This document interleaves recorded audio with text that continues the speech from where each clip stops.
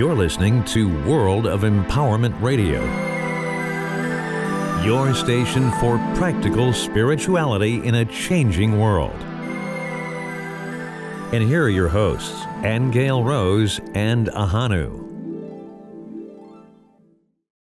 This is Aingeal Rose, giving you the September forecast from the cards I pulled. So the first card I pulled was the Ace of Swords. When I look at this card can mean so many things.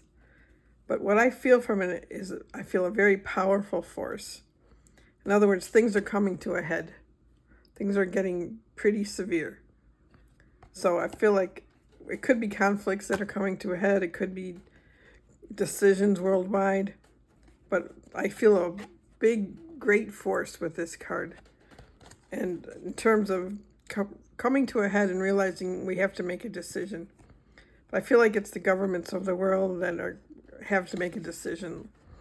Like when I look at everything and they just look at the turmoil and see what's happening. So something has to be done is what I get from this card. All of a sudden there's the realization we have to do something. Okay, the next card I pulled was the Two of Swords. And this is really kind of like a pause in conflict. It's like a place of peace or neutrality, or somebody just, giving up the ghost and not wanting to be in conflict anymore. Okay, so I feel like we're going to come to a pause in all of the craziness that's going on, but it feels so momentary to me. Like it's not sustainable in terms of it's not going to last, but it's going to be a momentary pause. So that could be talking going on or discussions going on, talking about what decisions can be made. The last card is the Queen of Swords.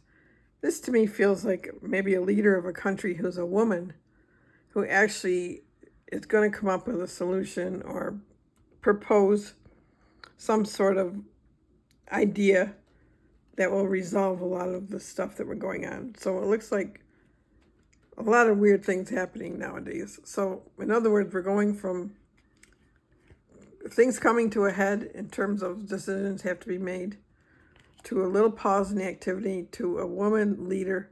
I feel like it's like maybe the leaders get together and it's a woman leader who actually proposes some sort of solution.